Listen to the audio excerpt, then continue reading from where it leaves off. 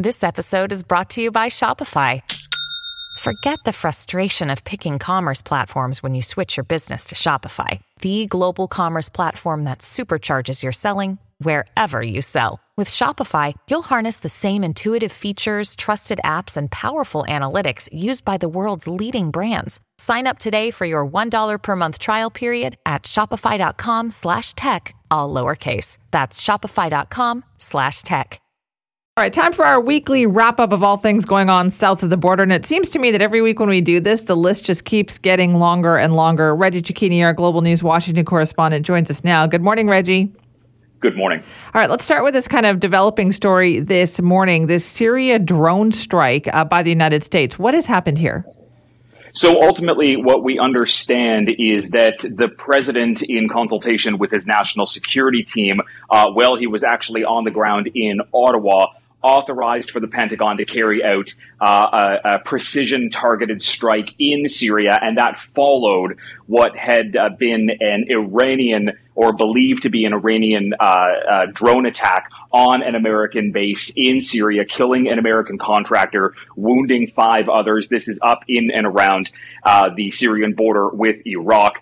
This all comes on the heels of testimony on Thursday where a Pentagon commander had said that there had been dozens and dozens of attacks in Syria over the last year or so that Iran has really pushed back on. But this is a kind of escalation in the situation between the United States and Iran, with the U.S. believing Iran is simply trying to further destabilize the Middle East. Okay, so we're just still learning more about that this morning, too. Another story I wanted to ask you about, though, having to do with the U.S. president. This has to do with the administration's efforts against TikTok, the app. And that seems like a little bit has changed on that this week.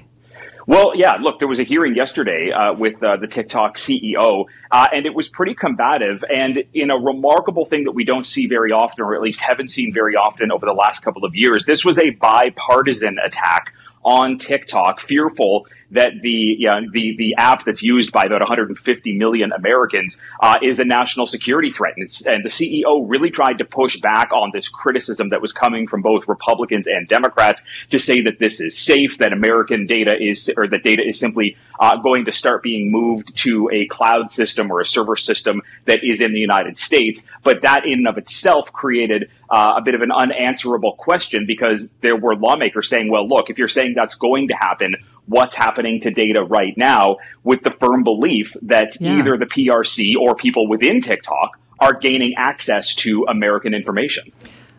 Yeah, that seems so bizarre, right? Oh, we're not going to do this anymore. Well, then what are you doing right now? So what are the next steps then for them to do? Is there still talk about banning this?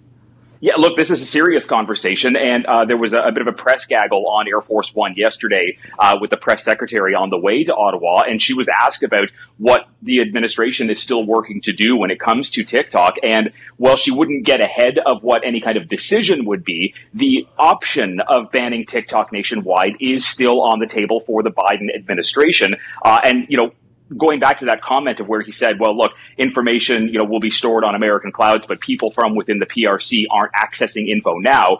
There were lawmakers that said, well, that's simply just a preposterous claim. Don't lie to us and say that China isn't accessing information. So the White House is watching closely. The National Security Council is watching this closely. And you can imagine that tens, if not hundreds of millions of Americans are watching closely to see if they are about to have their app shut off on their phone. Oh, that was a fascinating one. And also, of course, we have to catch up on what has happened with the former U.S. President, Donald Trump. Now, it seems to me he was the one who said he was going to be arrested this week, and everybody waited. And here we are on Friday, and nothing has happened.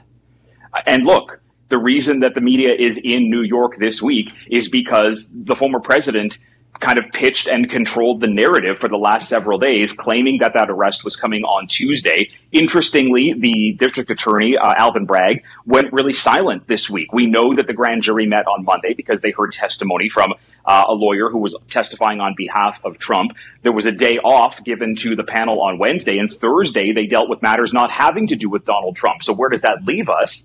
It leaves us with potentially having to wait until next Monday when they sit again to find out if there's going to potentially be another witness. Is there going to be a vote on an indictment? Is Alvin Bragg even going to bring an indictment? But I think more concerning here, Simi, is overnight the former president used his social media platform to say that if there is an indictment brought forward and voted on, that quote unquote death and destruction could be something that follows. And that is that kind of echoed sentiment that we heard in the hours leading up to what took place on January 6th. So there's far more criticism now being placed on the words that Donald Trump is saying, not quite so much on the actions that the former president may have undertaken. Right. Now, this seems to, that the way he did this, though, talking about how he was going to be arrested, seems to have been very effective for him, though, in terms of fundraising.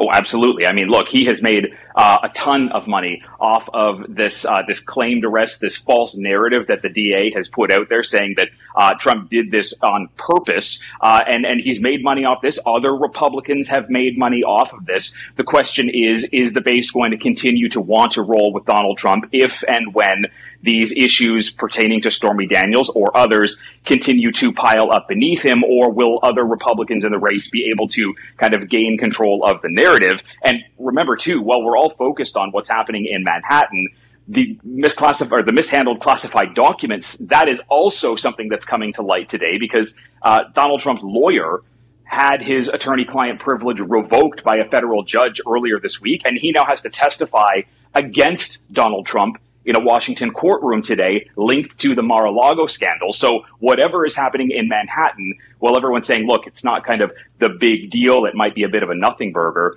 the situation today with the document scandal, that could be incredibly legally perilous for the former president. Okay, all right. Now, it's been a couple of weeks since we talked about this next case, but here is the Murdaugh family back in the news, even though we know that Alex Murdaugh is going to jail for life. What's going on?